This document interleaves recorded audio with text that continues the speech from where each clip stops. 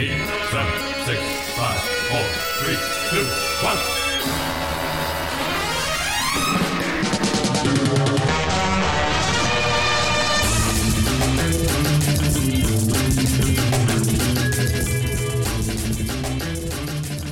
Hey, welcome back to the 99th episode of the Optimism Vaccine Podcast. And as we inch ever closer to 100 episodes, Jack Eason, what do we have to show for it? Millions of fans, Steve. But we do it for the love of the game. That's what we do, man. We're men of the people, truly. Not women of the people, though. No girls allowed. Jake, you're here. How you doing, buddy? Happy 30th birthday. Why, thank you, Steve. I am here, and I would like to just point out, if you count all the For Your Ears Onlys, Shotgun Weddings, Caustic Contents, You Ain't Seen Nothing Yet, and Tears for Fears and more, I think we've done well over 100 episodes, wouldn't you say? Actually, I'm so glad that you said that because technically the full tally is 267 episodes if you really look. That's correct. That's the exact number I got. Thank you, Steve. Back to you. Wow, we are great podcasters. Thank you so much for that. Sean Glynis, how you feeling, baby? Hot in Detroit? Hot in Detroit is right, Steve.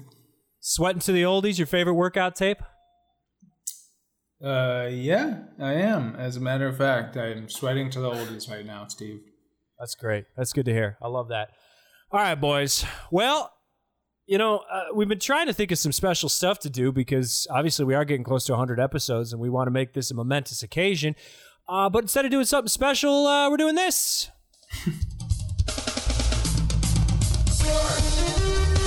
That's right. The smell of the bat.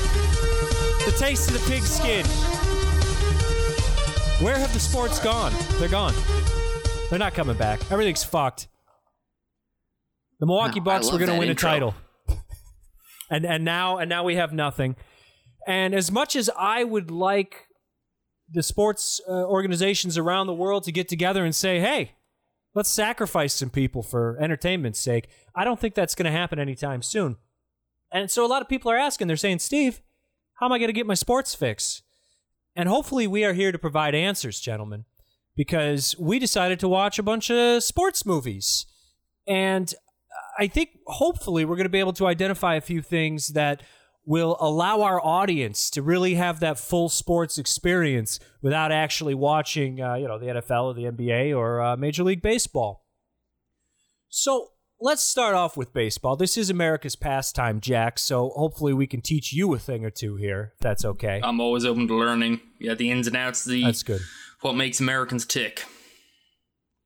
So this is similar to cricket, which I don't think is popular in Ireland, but I'm going to go ahead and assume that it is. Yeah, it's not really, no. They do have a cricket team. Whatever little I understand about how baseball works, cricket is even more mystifying. But I do understand that if baseball is sitting in the sun and drinking, cricket has 5-day-long games, so it's probably even better. Oh, Jesus, 5 days? three or 5 days. They switch it up. Cricket's actually canceled forever. They're not allowed to come back after this. Fuck that. You kidding me? Well, we watched a couple of baseball movies this week, and I figured we'd start off with one that for the love of the game. Yeah, it's Summer Catch. No, it's similar to Summer Catch though, because there's men and there's women and there's baseball. So really, what's the difference? Gentlemen, we watch Blood Games, and nothing really sums up the sport of baseball like an all-women traveling, like, intergender baseball team that goes around the country playing hillbillies for money. I feel like this is around the time when all our listeners are kind of like, oh, fuck, they're not going to talk about sports at all. I'm hedging my bets here and hoping that they don't really care what we talk about, because I feel like whenever we choose a subject, we just try to deviate from that subject as much as humanly possible. So that's part of the charm. But Jake, maybe you could help us out here. What exactly is Blood Games? Because I feel like just calling it a baseball movie might be selling it short a little. No, it's more than that. It's an exploitation movie, a grindhouse film, you could say. It's a bit of a rape revenge film as well. But yeah, Blood Games is about, as you said, a traveling RV of the, I forgot the team name. I believe it's the Cincinnati Short Shorts is the baseball team that these ladies play in. It's Babe and the Ball Babes or something, isn't it? Right. Something along those lines, yeah. They do wear short shorts, though. But yeah, they're challenging a local redneck, for lack of a better term, team of baseball players in the opening scene. And those guys turn out to be sore losers and decide to take revenge on the ladies. And lots of violence ensues.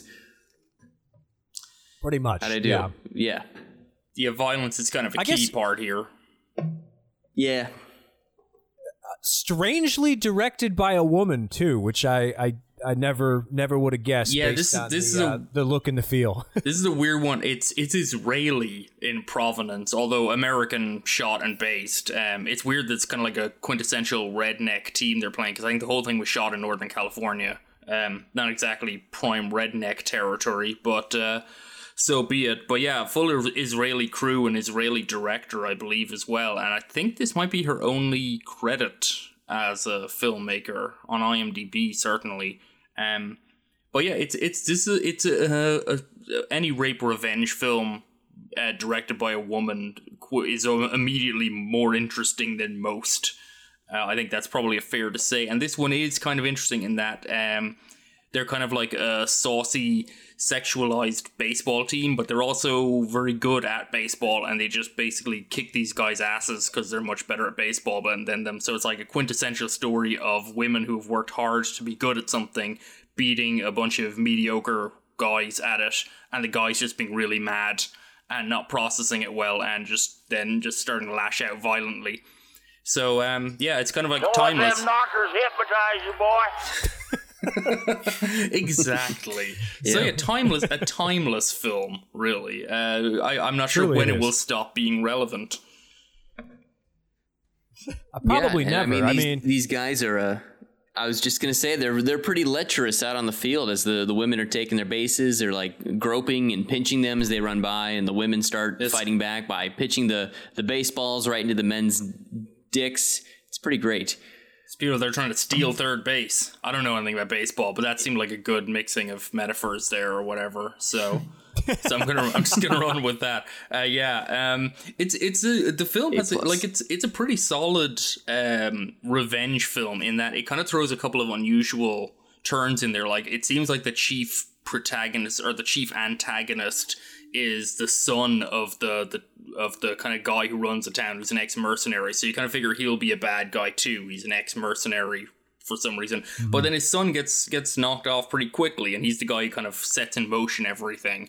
But he gets knocked off pretty quickly, and then it becomes kind of more of an open feel. And also, I mean, not to spoil too much, but the women fare pretty well in this film. There is one gross, there's one gross kind of rape scene that had to be, that's kind of, you kind of knew something like that was going to happen. Also, this movie's made in like 1990, so like I feel like everything we describe sound like this probably should come from like the 70s, like late 70s.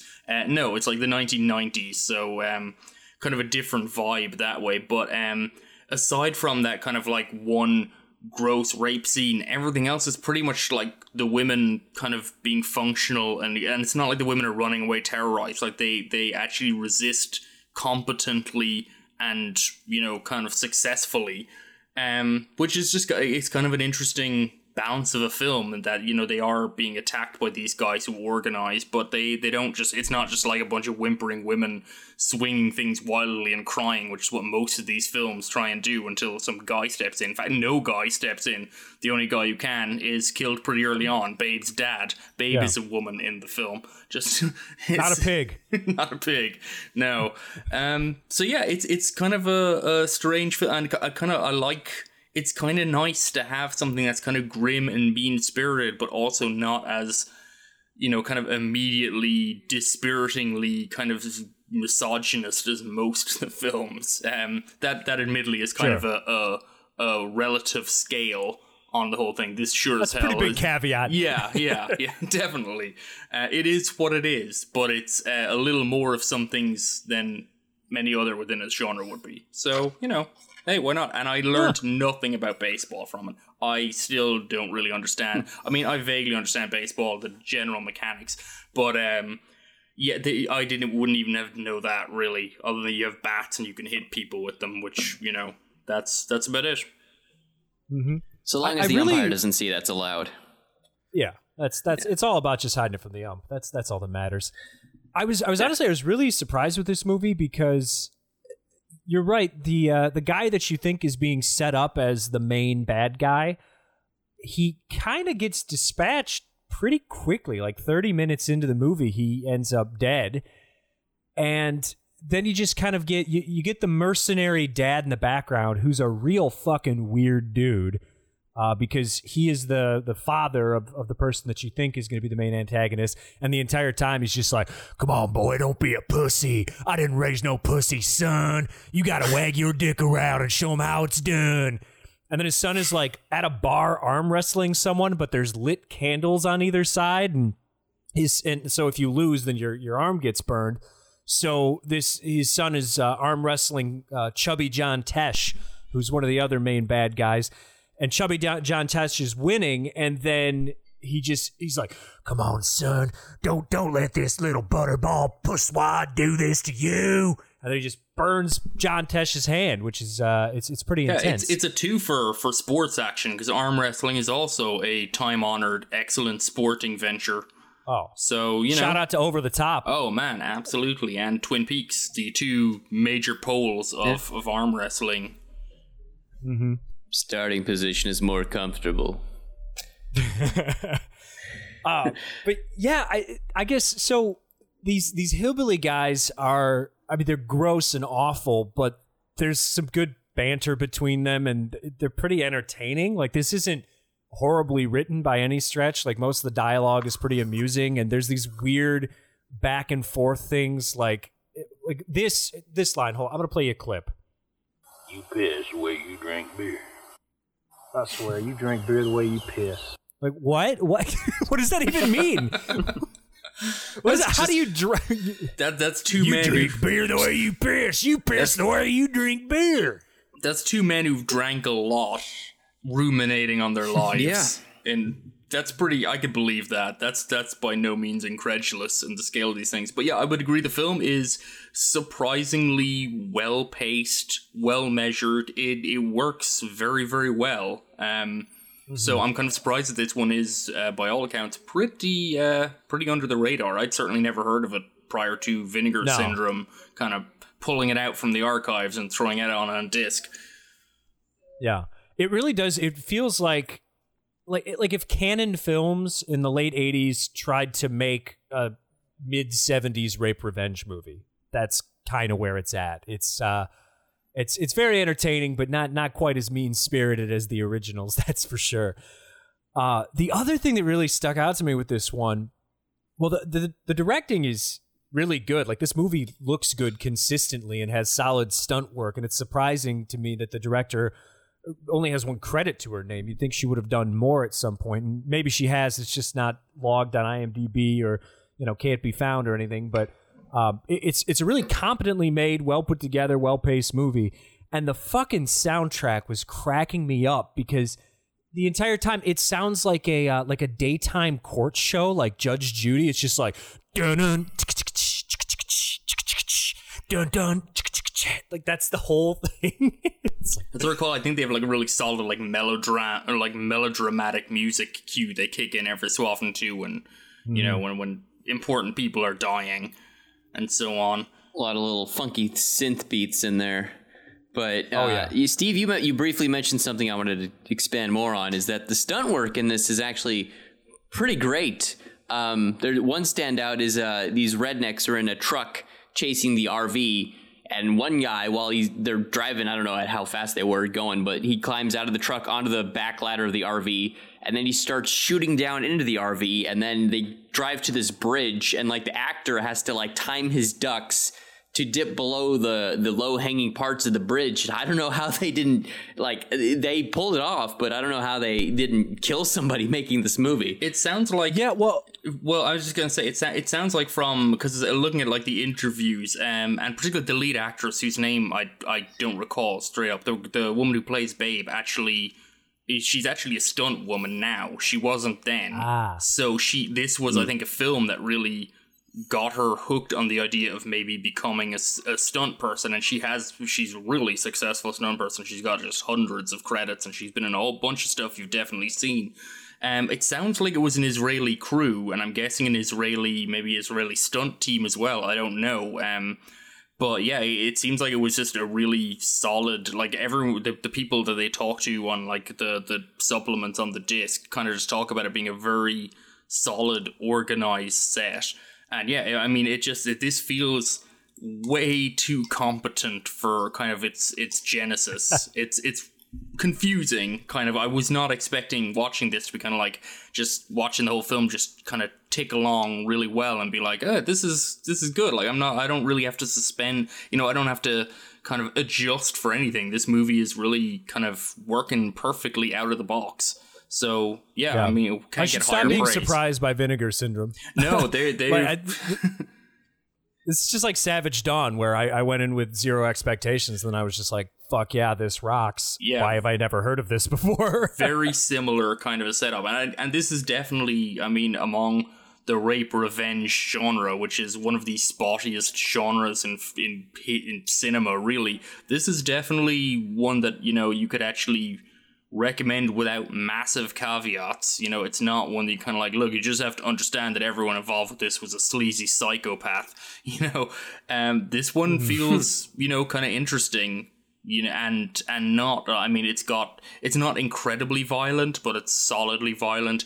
It's got some gross sexual assault stuff, but it's not absolutely like lingered on like I spit on your grave or something, where it's just like in your face constantly. Yeah. So it's kind of like a nice entry point for anyone who, for whatever reason, wants to enter into this kind of genre.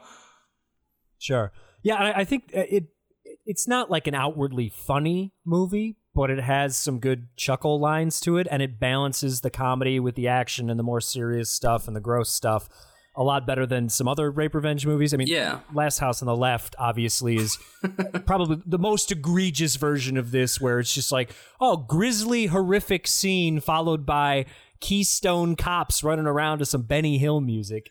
Yeah, this one is a nice joke built in that they have one of the main bad guys who keeps not getting killed, and he gets like 5 not quite deaths before eventually getting Fat killed. John Tesh. Yeah, there you go. Hey, and that's like a really fun addition that he's just kind of like gaining momentum as like the film's prime douchebag, and eventually he meets a satisfying end. It's pretty good. Mm-hmm. How does this stack up to A League of Their Own? Less Gina Davis. Very similar. Yeah, a little less Gina Davis, but otherwise you can barely tell the difference. Yeah. Same amount of Madonna. Similar, yeah. Yeah, definitely comparable. Mm-hmm, for sure. It's better than Fever Pitch, I'll tell you that much. Yeah, that's probably true. I mean, in the baseball film hierarchy, it's got to be top 5, right? You got like 5 Kevin Costner movies. Yeah, there's 5 Kevin Costner movies. There's the Keanu Reeves one. I think there's a Keanu. Yeah. That's Hardball. That's the one that did pretty good video rental sales. It came out like right after 9/11. Yeah, there you go. That's a good time to release a movie. A niche to get into. Isn't Moneyball baseball? But I don't know if it actually has any baseball in it. That's pretty good. People like Bull Durham. What about the one? Wait, hold on. What about the one where John Goodman plays Babe Ruth? That's everybody's favorite. Oh yeah, is that just called Babe or something? I think so. Yeah, I'm just realizing that frankly we probably should have done Kitano's Boiling Point, because that's probably the best baseball movie. But oops, oh well. Yeah, we'll save it for the next baseball podcast. Yeah, the next one. I thought there was another good candidate from another director on the ballot, but we can talk about that later. All right, boys. Well, let's move on from baseball for now, I suppose. And let's go into the real America's pastime. And that's motherfucking football from none other than Tony Scott, a.k.a. the good one. Insert groan. Yeah. He is. I But don't know. I could have done the segue for you and bridge the gap, because I thought that the better, or not better, because I haven't seen that one, but I thought that a different baseball nomination and a better Tony Scott movie is The Fan, which takes place in San Francisco with Bobby De Niro. Quite good. Yeah, I guess I didn't realize how many sports movies Tony Scott made, but he had a real run there from the late 80s into the mid 90s. Yeah, Days of Thunder. Top Gun, War is a Sport. Yeah, absolutely, definitely. I mean, it's you gotta have approval by America's top governing body. In that case, the Air Force for Top Gun versus the NFL, which they actually clearly don't have authorization from. They never mention the NFL. They talk about a national league, and the LA Stallions is the team, which they're not real, correct? Or am I missing something? Not real. No, they're not real. Didn't think so. It's a shame. I think we're talking, of course, about The Last Boy Scout. Was that actually mentioned? Do we get to the title of the film, or will we just? No, we don't get there. We just start yeah, talking. Whatever. Man. People know. Yeah. No. It's There's also volleyball in Top Gun. Just once. Oh yeah, that's true. Yeah. Very key volleyball representation.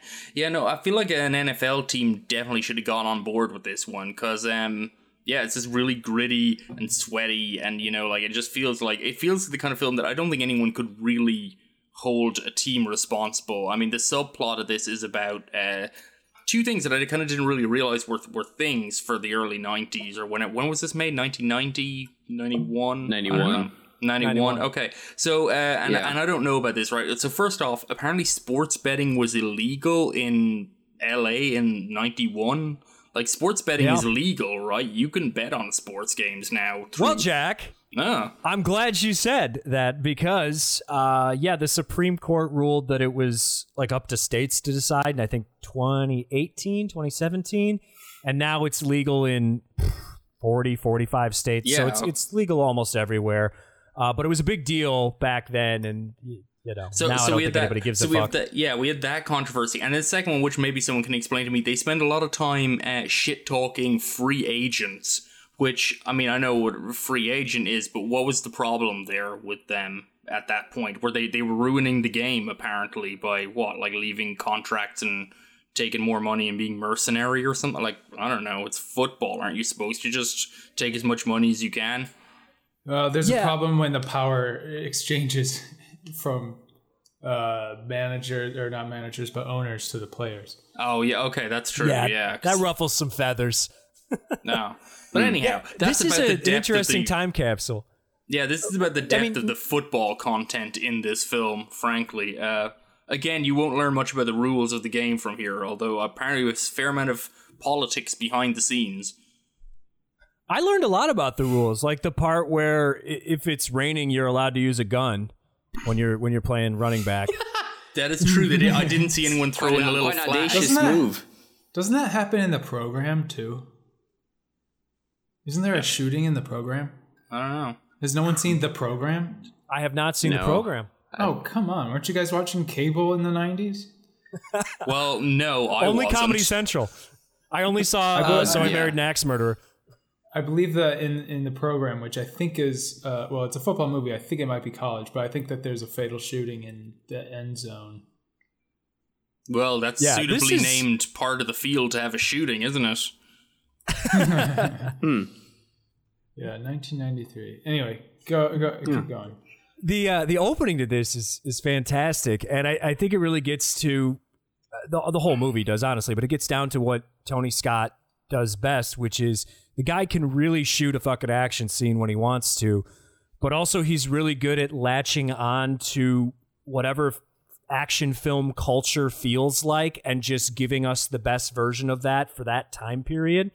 So, something like Top Gun or Days of Thunder really feels like a late 80s movie, and this movie really feels like a post-Die Hard film. But also, I love the way that he captures early 90s football culture because they have that stupid fucking, like, song that just rips on the Monday Night Football song. That song is, like, it's absolutely so fucking good. Friday night's a great night for football. It's just it's so good. Yeah, no, it and the whole time it's just like, you want to pass the ball. If you wanted to explain American sports culture, like that's just play that song and understand that's basically the baseline for how everything works. And just the riff and everything, like, just come on, like. Yeah,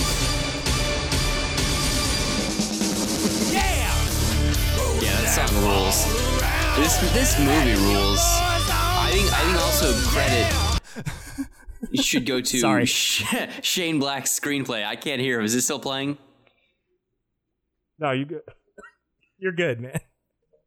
Yeah, no, I think The Last Boy Scout is I think Bruce Willis is fantastic. I think Tony Scott, I think this is my favorite Tony Scott film. I think Shane Black's screenplay is just filled with such fantastic one-liners. It's just such a brisk, snappy movie, and I just find it so fun and thrilling and nasty every time I watch it. This is the best Bruce Willis period too, because it's after he was doing the whole like I play jazz harmonica, I'm a bluesy boy, but before he lost all of his hair. So it's just before like perfect. He went like all VOD. Reds. But I think his character is pretty great. I think of it as a Shane Black movie, like more than I think of it as a Tony Scott movie, which probably is why I don't like it as much. I mean, I think it's good. I think it's a good, like, solid movie. But shut up, fuckface. It doesn't have. It doesn't have what I like out of Tony Scott movies as much as some of those other ones do. And I think, like, just in general, even in consideration of the fan, like after that period, his work got a little bit more complex and more interested in other things. But this is it's a really good piece of entertainment. And yeah, there's just like so many fun lines. And Marlon Wayans is really fucking good in it too. So, Sean, question for you: when you say this doesn't have what you hold on, Damon Wayans. Oh, Damon Wayans. Sorry, I did not want that to get missed. Sorry. Yeah, this is a movie by Ridley Scott, and it stars Keenan Ivory Wayans. Actually, Sean, when you say it doesn't have what you like in Tony Scott movies, are you talking about Denzel Washington? Well, yeah, partially, because I mean, come on, their partnership was awesome. But yeah, I mean, when you watch something like Deja Vu, it just like there's just, like I said, it's just more complex. He's thinking about more things than just like straightforward entertainment, which is whatever. Depends on your taste, but those later ones, for the most part, really work for me. I think this is I probably like this better than something like Unstoppable or Taking on Pelham 1, 2, 3. But I mean, good movies, but. And I like The Fan more than some of those as well. But it's like I said, it's a Shane Black movie to me, and I like Shane Black, but not as much as I like late Tony Scott. I would agree with it being kind of, it's a Shane Black movie down to the fact it's kind of subtly set at Christmas with just like literally a single sight gag with the Satan clause. Other than that, there's no other reference to Christmas, but it's kind of like stuck in there because Shane Black knew people would expect it of him.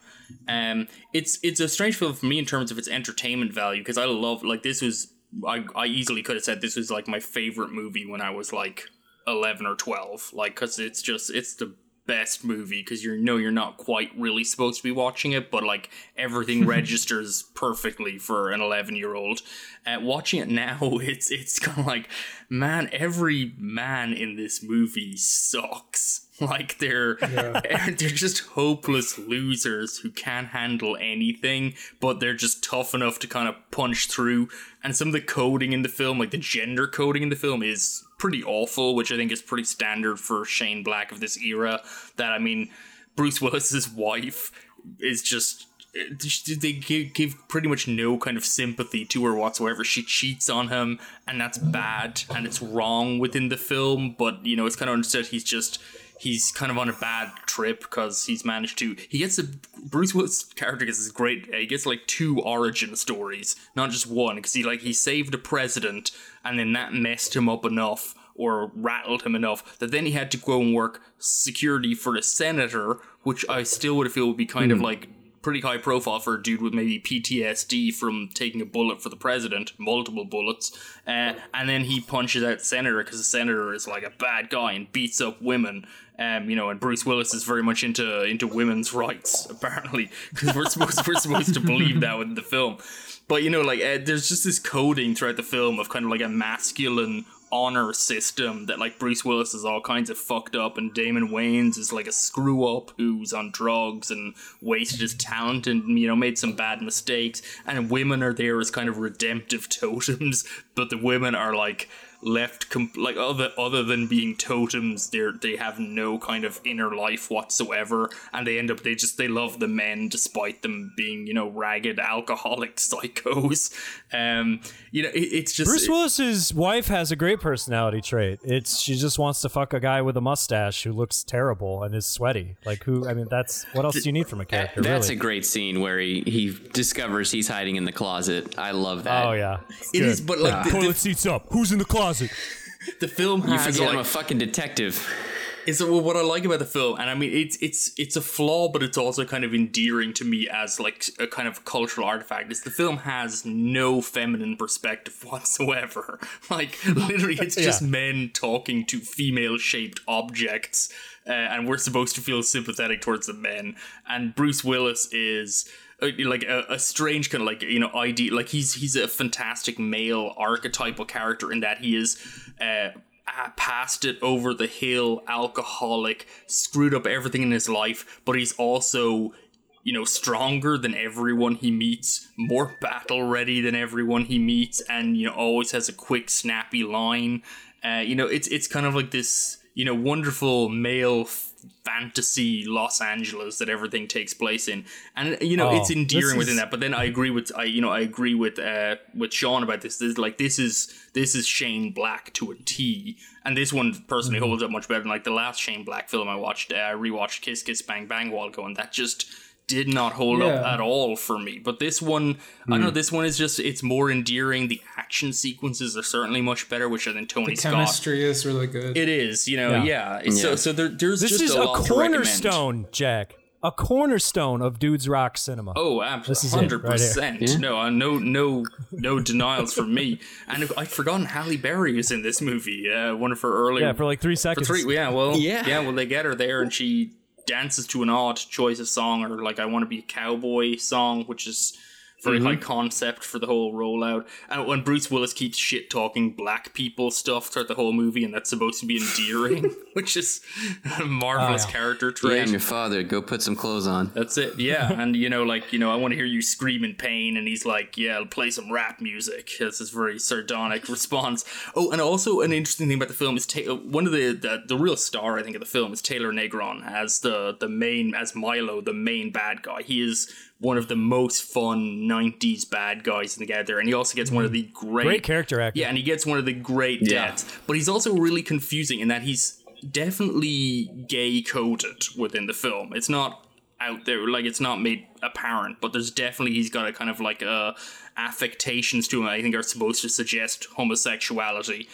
And then he also has like this, he's kind of like very cool and reserved and just like psychotic and cold for most of the film. But then every so often when he gets loud, he kind of gets on this like Californian surfer dude kind of vocal affectation, which, plays in line to like maybe one of his other big roles in the 90s was playing the washout boyfriend in Biodome.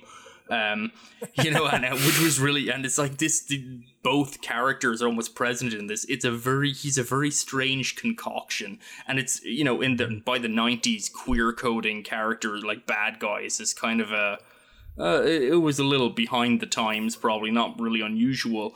It doesn't weigh the film down that much. I don't know if anyone else read it that way, but like it feels loud and clear to me, although I have difficulty citing exact examples. I just feel like he definitely came across as like kind of he's not a manly man like Bruce Willis even. Well, it's very intentional because Bruce Willis and Damon Wayans, they have this interaction where they like are trading like homophobic ribs with each other as like a joke. It's just As like, you do.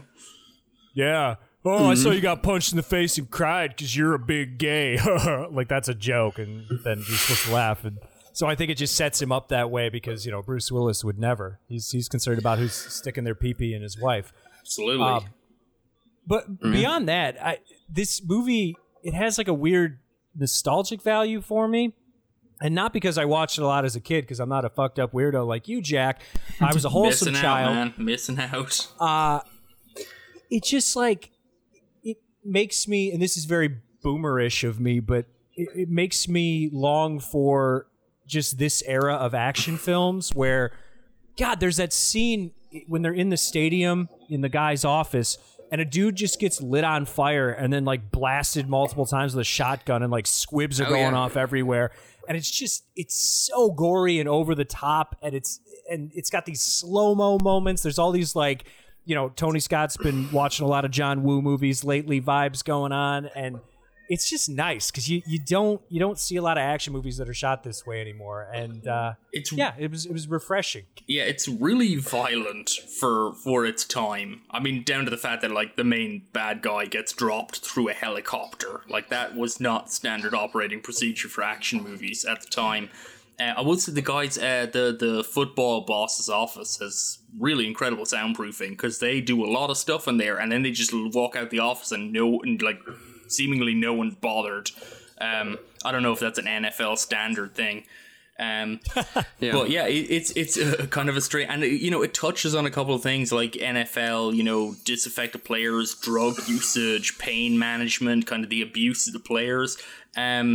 But yeah, it just kind of like settles down into just being kind of like really tough men beat up a like kind of fat, stupid, rich dude who's an asshole. And also a senator who's not fat, but he's also an asshole, so they beat him up too. And it's very satisfying on like your lizard brain kind of level, which, Tony Scott could access that very, very easily. That was absolutely a skill of his. So yeah, the film holds up. Sure. It's good shit. It's good shit. I'd like to just take a moment and read an excerpt from Shane Black's original screenplay, if you'll let me indulge myself, please. Steve. Here we go. Interior, dingy dressing room, night. Corey and Jimmy are engaged in very hot sex. This is not a love scene. This is a sex scene. Sigh. I'm not even going to attempt to write this quote-unquote steamy scene here for several good reasons. A, the things that I find steamy are none of your damn business, Jack. In addition to which, B, the two actors involved will no doubt have wonderful, highly athletic ideas which manage to elude most fat-ass writers anyhow. And finally, C, my mother reads this shit. So there. P.S. I think we lost her back at the jacuzzi blowjob scene. Good times. And man knows his audience. I don't, I don't recall a sex scene like that in the movie. So Tony Scott fucked up. No, Yeah, they're just kind of lounging on the couch together. Yeah, it's not. That kind of sounds like a Joe Biden speech. Listen here, Jack. These two are going to engage in some passionate lovemaking. Oh, man. And then he's going to get his straight razor wet and bang it on the ground because that's how you get it all rusted up. Can you imagine Joe Biden trying to deliver Shane Black dialogue? Oh, man, that'd be a movie. I would like that. What if Joe Biden was delivering the pipe, too? See, there's a movie I want to see. With his rusty straight razor. Oh, God. One day. Shane Black, write it. We'll go see it. Well, I mentioned early on that I really enjoyed the handgun that played into the beginning of the football game in this beautiful, beautiful film that we watched earlier. But beyond The Last Boy Scout, I wonder, are there any movies where you just get full violence throughout the sporting event? And the answer is an enthusiastic yes. Rollerball. Oh, well, yeah, I guess they... Rollerball is not officially recognized by any American sporting union, so we couldn't use it. Nope, unfortunately. And we shot down Whip It because Jack hates women. as displayed by his love of The Last Boy Scout. Yep, no, we that's actually me. watched Battlefield Baseball, which is funny because we were only going to do 3 movies for this podcast, and then Myros was just like, why don't we do Battlefield Baseball? And we said, sure, and then Myros didn't show up for the podcast because his internet broke, so thanks a lot, fucker. My only question is, Jake, is this anime? That's one of my notes written down. This is live action anime. It would not look out of place in an anime, but it just comes off as so zany and weird when it's rendered live action. But I don't know if it's originally an anime, if that's the question. Jack, do you have any insight on this? The background of this project? Yeah, what the fuck is Battlefield Baseball, man? I'm just on a podcast. I have no insights whatsoever on this. It's Lucky for you, I did my homework. Oh, it's actually good. based on a manga, which is like comic book anime. So Those are from thing. Korea, correct? Something like that. Japan. Oh man, the people are getting mad, right? Excuse me, sir. Manga is demonstrably different from both comic books and anime, and I demand an immediate retraction. Look at Steve Otacon over here. Yeah, so this was based on a manga, and I guess the director's intent was to shoot it as accurately as humanly possible and basically use the manga as a script. And later on, he was not as happy as he could have been with Battlefield Baseball, so he kind of redid the movie in 2011, which is a solid, almost a decade after this was shot. And he's got another movie called Deadball, which stars the same guy as our protagonist, Tak Sakaguchi. Is that right? Am I saying that right? Yeah, it works. But he just goes. He actually helps you out, Steve, because he just goes by Tak now. So yeah. So Tak is also in the 2011 movie, which rocks because he looks like he's about 30 and is playing a high school student in Battlefield Baseball, which means he's definitely 40 and playing a high school student in Deadball. So that's fun.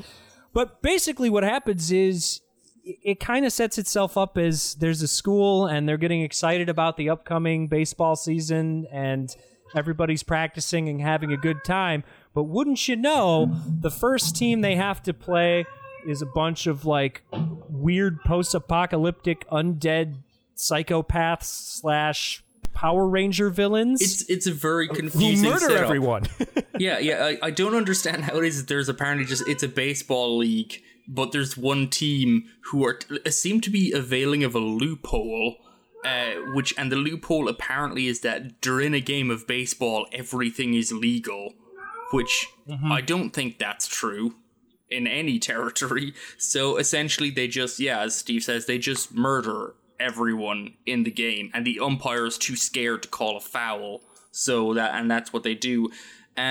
It's a kind of a zany movie, and it's my problem with it really is that it's an hour and a half long, which it's not long for a feature film, but it's 90 minutes exactly almost, but it doesn't really have a depth of humor to it. It's just endless over-the-top sight gags over and over again, and by everyone is screaming at you. Yes, the entire time. Yeah, there's no modulation. There's no kind of movie. There's one gag that I thought was pretty good as a repeating gag, which is wherever they have a quote-unquote dramatic moment, just crowds of people appear to applaud, which I thought was that was pretty good setup. But throughout the rest of the film, it is just people shouting ridiculous things and then just zooming around in fast motion or getting exploded or becoming robot. People continually die and just come back as androids or whatever, and an android is they've got some aluminum foil taped to their shoulder or something. It gets a little bit tiring after a little while. It's kind of like if you were to watch a bunch of Tex Avery cartoons or Looney Tunes for 90 minutes straight. It's just like you said, it's a lot of sight gags, and I think the stuff that works best is when it's not just relentless over the top stuff and they try to slow it down for just 1 second to have a dramatic moment, but then they shoehorn in the zany bullshit and that makes it a lot funnier. So there's this whole backstory about how our protagonist, played by Tak, he's very troubled because of a horrible baseball accident wherein he discovered he's able to throw a baseball very hard. So hard, in fact, that he threw it through his father's chest, and his father died. So he killed his dad.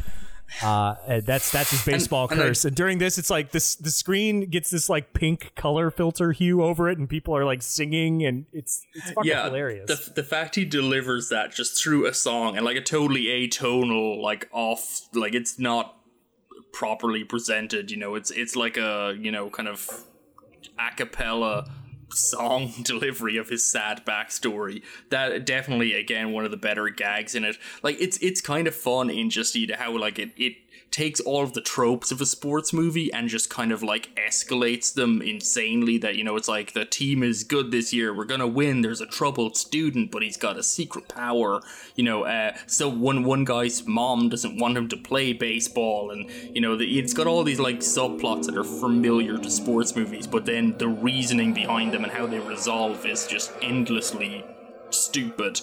But but it's just kind of like, as I say, it just gets a little bit crazy. I will say though, I'm pretty sure, aside from a couple, like one sequence where a guy, where a pitcher throws the baseball and a guy hits it back, I think that's in a training sequence. That's like the only sports visible in this entire film. Like I was surprised that in Battlefield Baseball they don't try and like frame that like within the game there is violence. There's no game. It's literally just like they just kill everyone. They just shoot them and stab them and throw bombs everywhere. Like people with bombs in them.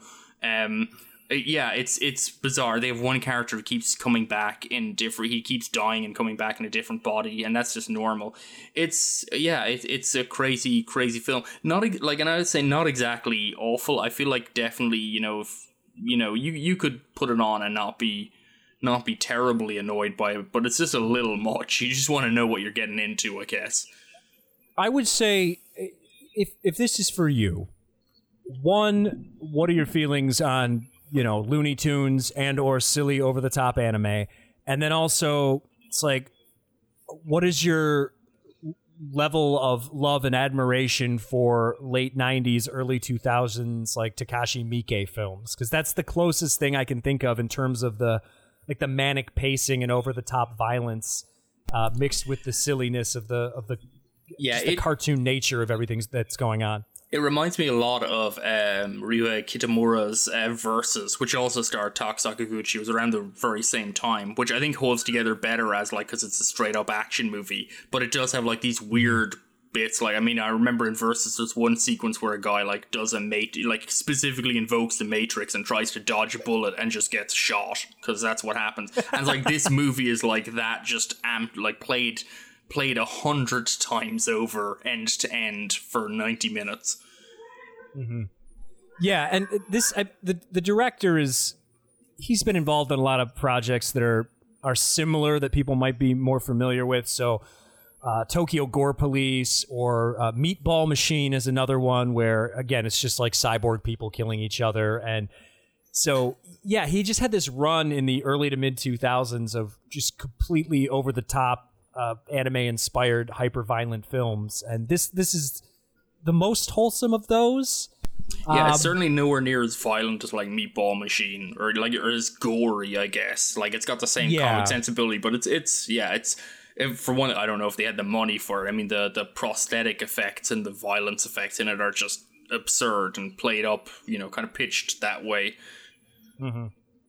Yeah, it has a little bit of like Happiness of the Katakuri's too, with the violence mixed with the random musical numbers, but it's not a straight musical, and it's just a lot happening in this one.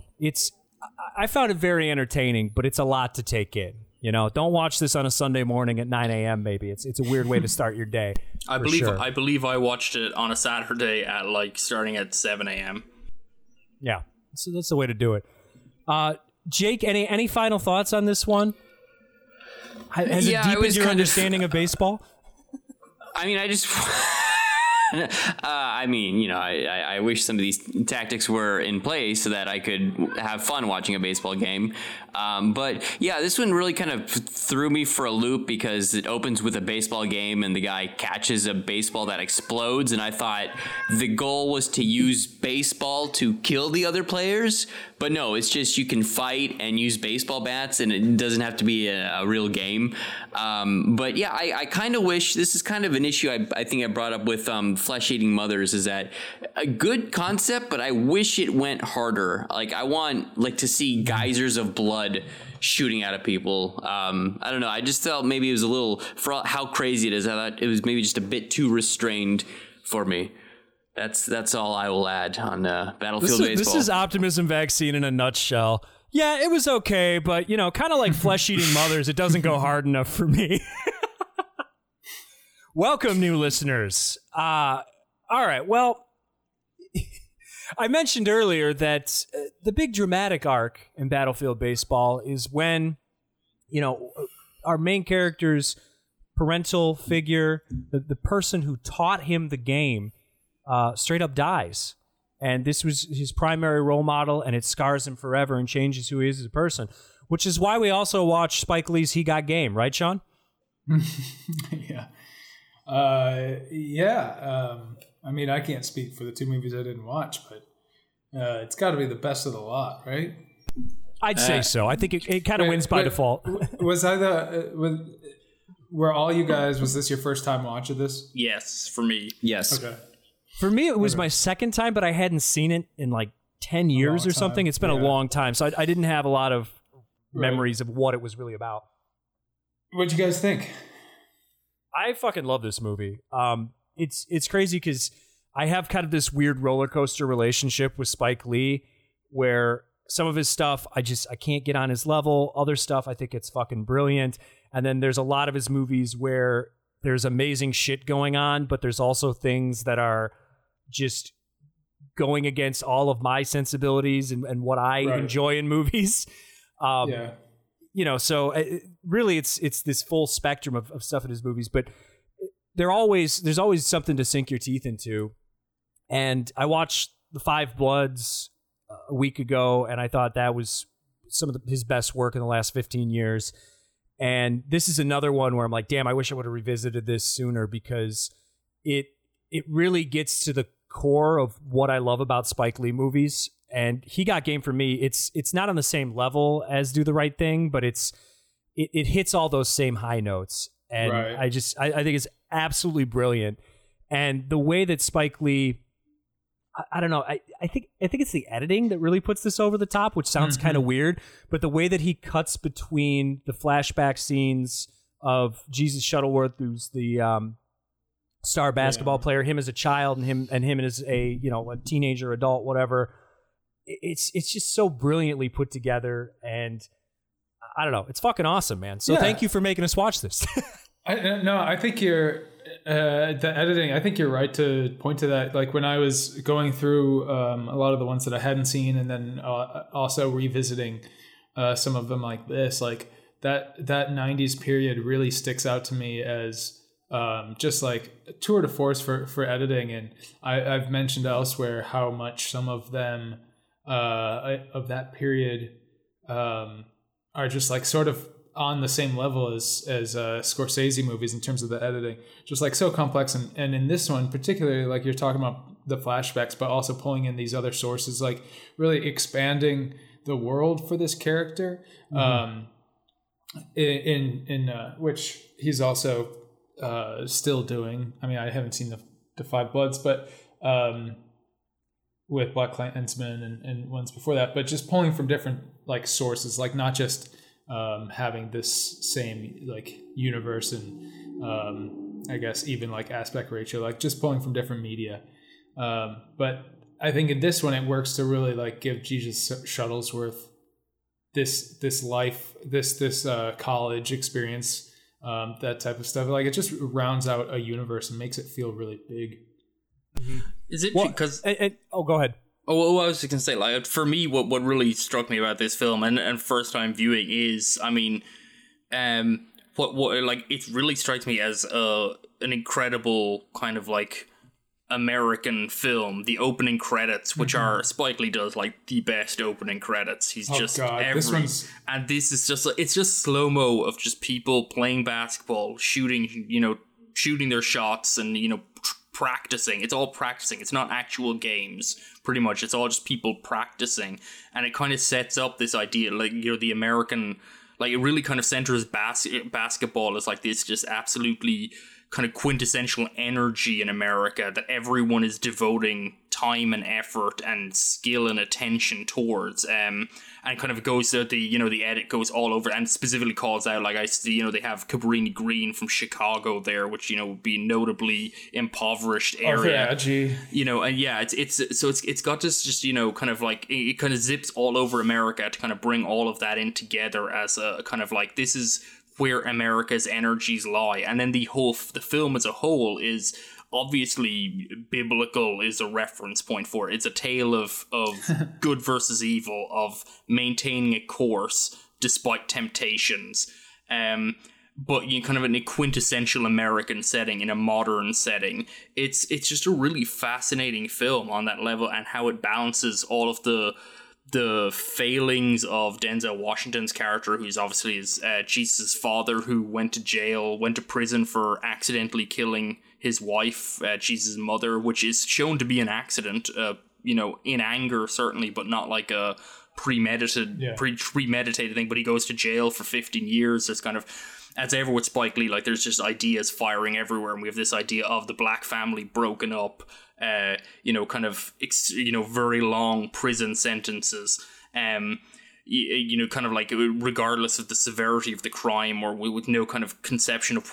what's happening, and the children are left kind of to a somewhat predatory uncle, who's basically supporting them, but with the conception that honestly there's a payday ahead of him when Jesus hits the big leagues. And everything about this really is people just kind of hovering around him waiting for a payday, down to like his girlfriend Lala, played by Rosario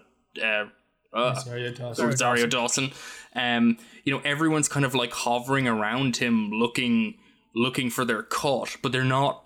A lot of them aren't unsympathetic either. They all have their struggles. They're all like, everyone's playing a game. Everyone's got their own hustle, their own perspective that they're trying to work out. And Spike Lee just has this incredible tapestry of a kind of a fraught American experience of not wealth, not, kind of like ease. Everything is being kind of adjusted and tracked through, kind of like a whole lifetime of effort and hard knocks. And the film just communicates all that beautifully. It's just such a rich kind of a film, and for a good chunk of the film I was kind of vacillating between, like, is this good or great? Because it, like Spike Lee's films tend to do, it's it's kind of difficult to process it all, particularly on a first viewing, because it's just like synapses firing everywhere. You're kind of trying to keep track of where he's where the ultimate goal is. But by the final sequence, frankly, where Denzel Washington where he throws the ball over the wall, and it kind of somehow magically comes to the sun as like a kind of a passing of some kind of like deeply compromised but still valuable kind of intergenerational gift. It's phenomenal. I mean, this is a superb film. So yeah, I mean, it's great. Go watch it. Yeah, I like also like how Denzel's amazing in it, but the way that he is able to walk that line of like, yes, he has a payday, like, I mean, in terms of like, it's the end of his sentence, but also you get the sense that he really does care about his son and has regrets, and he's still a bastard, like, very much so, but he just plays this complex character that is like sort of doing this calculus all the time. There's a difficulty too. I mean, it's kind of interesting, and a film obviously that I think of watching this, and I'm sure Spike Lee thought of always making his Hoop Dreams. I mean, there's Cabrini Green being referenced openly at the start. I think is almost a. Well, that's what I was saying. Yeah, Arthur Adjie, the character. There's a very clear legacy there, and it kind of brings in Denzel Washington as someone who has kind of bruised and kind of like beaten his son, but out of love, misplaced, and it comes out that like he's angry, he's aggressive. We don't know what he's gone through. We don't get any idea of where Denzel Washington's character comes from, but he's trying to make his son the best player possible by making sure that he can't be put off by someone making him mad, by someone fouling him, by someone just messing around or doing stuff.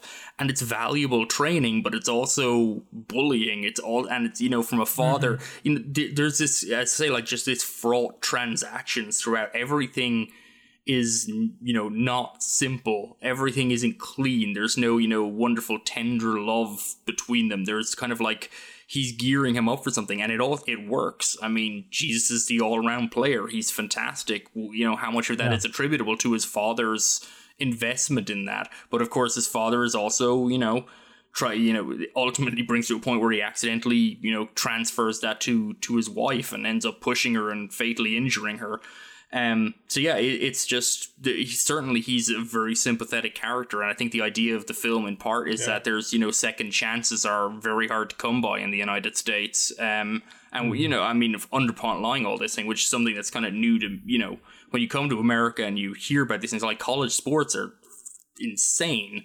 Like, and the pressure and like in high school sports and stuff, I mean, it's insane. The pressure, the way it's worked, and the fact that these players who are giving everything, who are trained their whole lives, get just robbed blind of their skills. They're just they fill someone else's coffers and they get like free scholarship maybe out of it. But if anything bad happens, it's all on them. They're gone.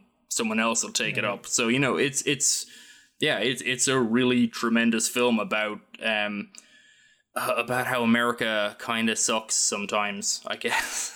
Through the guise of somebody who has all this opportunity ostensibly ahead of him. But what did you think, Jake? Yeah, wow. I was just kind of enraptured by Jack's spiel there. It was very very interesting to hear. I'll try not to do it again. No, it's fine. It's fine. It's great. I'm sure our audience is engaged as well. And I just want to first issue a pox on all the film professors I've had in high school and college who would just say that, Do the Right Thing is the only Spike Lee movie that you need to watch. And like before this month, I'll fess that before this month, like I'd only seen 5 or 6 Spike Lee movies, and then this past week I've seen this, Da 5 Bloods, and Malcolm X, and I'm thoroughly convinced that he's one of the best American filmmakers that we have currently working, and he got game is just excellent, not just for the relationship between Jake and Jesus, but also like we mentioned Hoop Dreams. It also looks at the seedy underbelly of basketball business and luring these young men into futures with cars and money. And there's that great sequence where Rick Fox takes him around the college campus and he's at the house and the guy's showing him like how many Lamborghinis he could buy, and it's just so like formally impressive, and like every cut just breathes this fire in life, and Spike's like really at the top of his game here. And we've going into the whole sports angle, the final showdown, the match is fantastic, and word has it that because they're really playing, and Denzel immediately scores up 4 points on him, and the crew started cheering, and that really it was not scripted, right? Yeah, no, not at all. And you can see that in the game knowing back, but this is just a fantastic movie. I loved it. Yeah. I think well, first of all, this was shot by Malik Hassan Salid,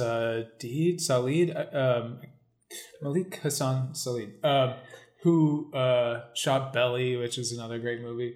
But he also he was AD on Eyes Wide Shut. He had a pretty fruitful end of the 90s cinematographer that doesn't get his due, but just beautiful stuff, and kind of tying in a lot of those things, a lot of the things I guess that Jake or that all three of you have mentioned it. That like, well, first of all, also Spike is in that section of Hoop Dreams where he comes and talks to students about being preyed on by companies and by camps and whatever in schools. So I mean, also like it's just part of like his advocacy is this stuff. But I think the important thing about this movie also is that he isn't using that Terrence Blanchard score. He's using classical music from Aaron Copland, and it's a beautiful. Phenomenal effect. The use of music. Oh my god, dude! Best part is there's that scene where they're just playing like pickup basketball at night in the park, and they start playing Bonaparte's Retreat. That that song. Yeah, I did great impression, Steve. That was fucking great. A+. But it was funny because it's so perfect and it fits with the action so well. And Susan wasn't watching this with me, but she was doing other stuff and just walking in and out of the room. And she just walked in the room, and then as soon as that ended, she's just like, "Oh, it's the Beef song," and then walked out. And it's like, yeah, it's from the Beef It's What's for Dinner commercial from like 1993. But it's crazy how well it works, and he uses it the same way he uses those Terrence Blanchard scores. Like it's almost like incessant. But he's also seems to be using it to also like it fits well. But I think it seems like also there's a point being made here as like equating this thing that we assert with or we associate with high art and something like basketball and trying to rise that. Yeah, no, I think there's to raise that.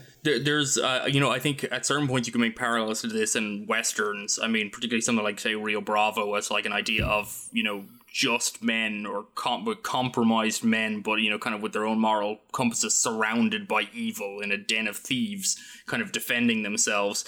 And yeah, it's kind of like, and the showdown, the final basketball game is like a shootout. Literally, it's a basketball shootout.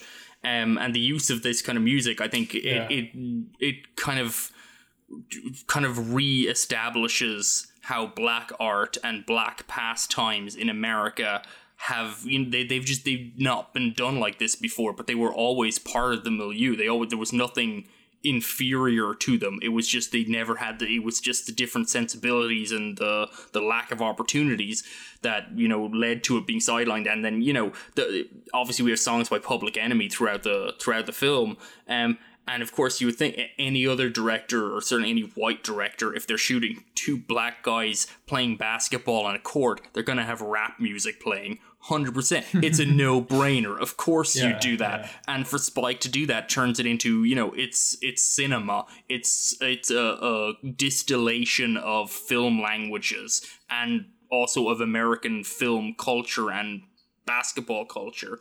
It's a superb maneuver. And he knows, I mean, it makes this movie that he loves basketball and knows it and gets it, and this isn't Blue Chips, but like it makes it infuses stuff like that last scene in the beginning, but that last the basketball court, the blacktop at night, like just getting that particular beauty, like knowing what it feels like to be in one of those places, like it's just a special feeling, and he understands that. I mean, besides all the the college stuff that is more logistical, just like being able to capture this sort of ephemeral feeling. A thing I love about the final basketball game between Jake and Jesus, father and son, is that there's just two guys over at the side watching it unfold, and it's like this epic battle, kind of this life defining kind of father and son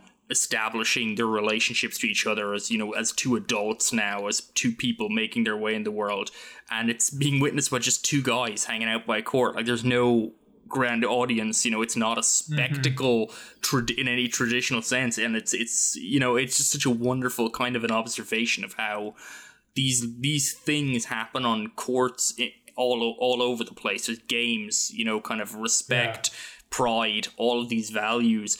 And they're just legacies are just being like negotiated. Exactly, and it's just sort of this private thing, and you kind of people hang out, and they might witness it and they might enjoy it. Like these guys are enjoying because it's the game. They don't know any of the other stuff going on. It's just two guys who are good at basketball, shooting hoops and doing it well. And so there's this wonderful kind of dual fold kind of meaning to that, in that we're all witnessing this small, incredibly intense battle that's kind of a world wrapped up in just two men facing off in basketball. It's just these wonderful touches throughout, and that's really the film. Also, I just want to point out as well, Mila Jovovich is in this in one of her earlier kind of big film roles, and honestly, I don't think she's really gets her due a lot of times. I think she's just really, like, she's not being asked to do a huge amount here, but she's really captivating personality, which I think I guess came from, this is just coming off of like The Fifth Element, where she really honestly kind of was a scene stealer in that, but it was such a wild film that it kind of was like she, you know, would translate to a less zany film. But yeah, I think it was just a really surprising, interesting kind of performance from her as well, just to be kind of like out there and very personable as a prostitute, but also to have this kind of inner world that she's kind of hiding and guarding very carefully, and it's kind of like navigated in those scenes with Denzel Washington. So yeah, there's a lot of great stuff here. Yeah, I really think fucking good. Ray Allen is really good too as a non-actor. Yeah. Go ahead, Jake. Well, I just wanted to jump in and say a lot of I was just kind of grazing at some of the Letterboxd reviews of people I follow after I saw this, and a lot of people don't really like the Mila Jovovich subplot, and I think it's weird or out there. I don't know. I thought I think it's very tender. I love her sequences with Denzel, and I think she makes the character her own, which is great. And I think that's just the sheer power of Denzel Washington is that he elevates everybody in a scene that he's with, and I really enjoyed moments with them as much as I enjoyed him confronting his son on the street, or I think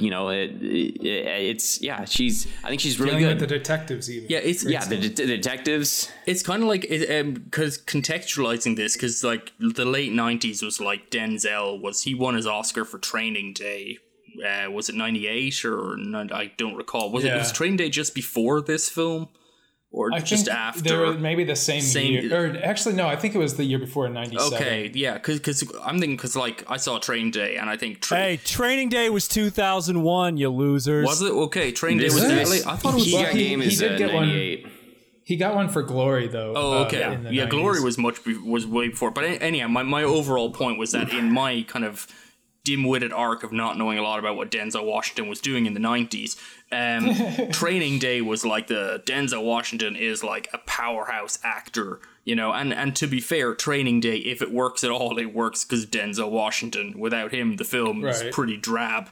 But man, this film, this feels like, I mean, it looks like he could just eat glass and spit out a chandelier. Like the whole film is just like he just burns through it, and it's just kind of crazy to me that like people were at Training Day, really kind of like. Well, I mean, you also had Malcolm X too, which was like, I mean, Spike I think went on a long campaign of just, I mean, he was pissed about that for a long time, publicly, and I mean, obviously he's awesome. That's like his like, you know, his entree, and that's kind of, I like his performance here a bit more than Malcolm X. Maybe I don't know why exactly, but maybe because it's not so front and center and not just such a huge meal to take in. But like he is, and it doesn't have sort of this, you know, you're not walking in with like these certain expectations because of historical documents, but just as this secondary character, he has so much life, and I was just taken. I had seen this movie once or twice before, but it had been a long time, and I kind of always had that like, oh, it's cool, like, and I always liked watching it because I like basketball and you know, interested in Spike Lee in like a high school or whatever, you know, coming into movies, but always thought that it didn't completely work for me. And yeah, this time I was just kind of like so taken with the pathos that Denzel has here, and I've been on kind of like a Denzel kick ever since, just because he really is incredible to watch. Like we were talking about late Tony Scott earlier, and some of the stuff that he does in those movies, like if you watch like Unstoppable, he's a character in it, but you know, he doesn't have a ton of screen time, and he just does stuff in like a couple seconds worth of screen time that's just like, holy shit, like he really is he is like this Tom Cruise level, you know, movie star. Obviously Tom Cruise has become something else, more like robotic, but you know, he really is like up there with those people, like for a real reason. Yeah, and Spike Lee is, I mean, the more I see of Spike Lee, and I'm definitely underseeing his stuff, so I'm trying to address this as I go, but Spike Lee is such an odd character too, in how, there's kind of the joke, I mean, Spike Lee movies are quote-unquote messy, that's like, try and talk about a Spike Lee movie without calling it messy. And I mean, but it's kind of true, because all of his movies are messy, but it's like he reminds me of like Imamura, who's another filmmaker that the key word is messy, in that he just kind of meanders, he compounds things, he puts them together, contradictions, paradoxes, and kind of like an unresolved paradoxes that the tension between them on the screen is what really sets the mind alight. And like The Five Bloods is full of that. The whole film is just full of these kind of like battling kind of lines of intrigue and kind of like two, kind of like time-worn truths of American identity are just pitted against each other, and they don't actually gel together at all, and that's like the film. It's kind of like it just leaves these jagged kind of open wounds that you're supposed to kind of pick through.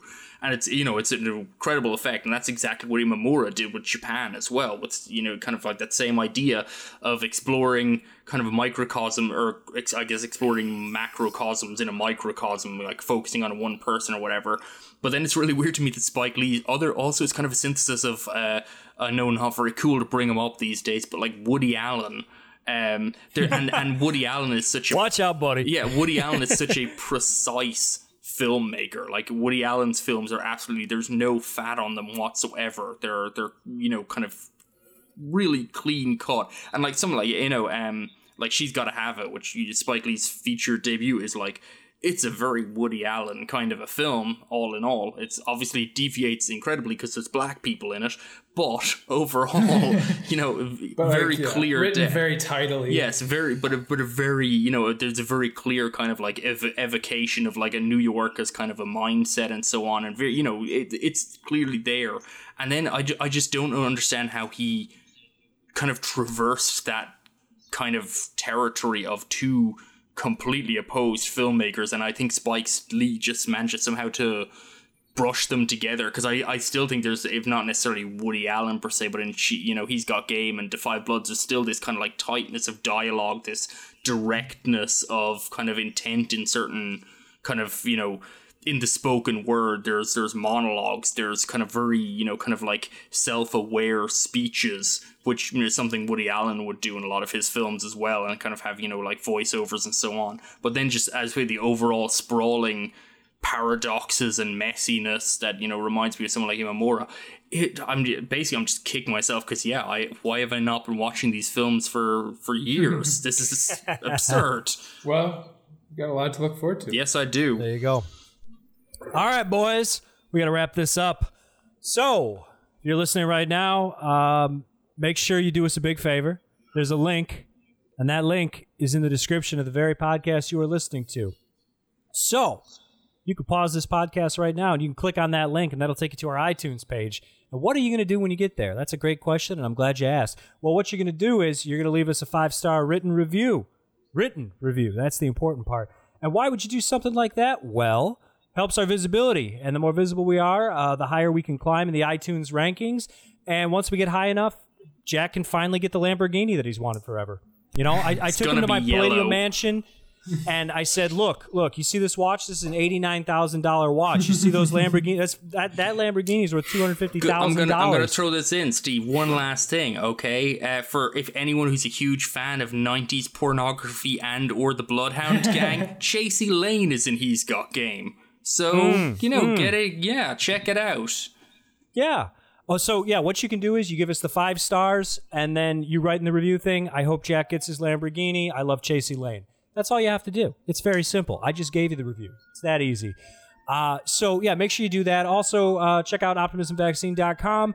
And if you want to yell at us, praise us, death threats, marriage proposals, anything like that, at Optimism Vaccine on Twitter is the place to do that. Or if you prefer email for your long rants, optimismvaccine@gmail.com is the way to do it. Adam Myros has internet again as of this afternoon, so he is standing by, hitting refresh on our inbox, waiting for you, dear listener.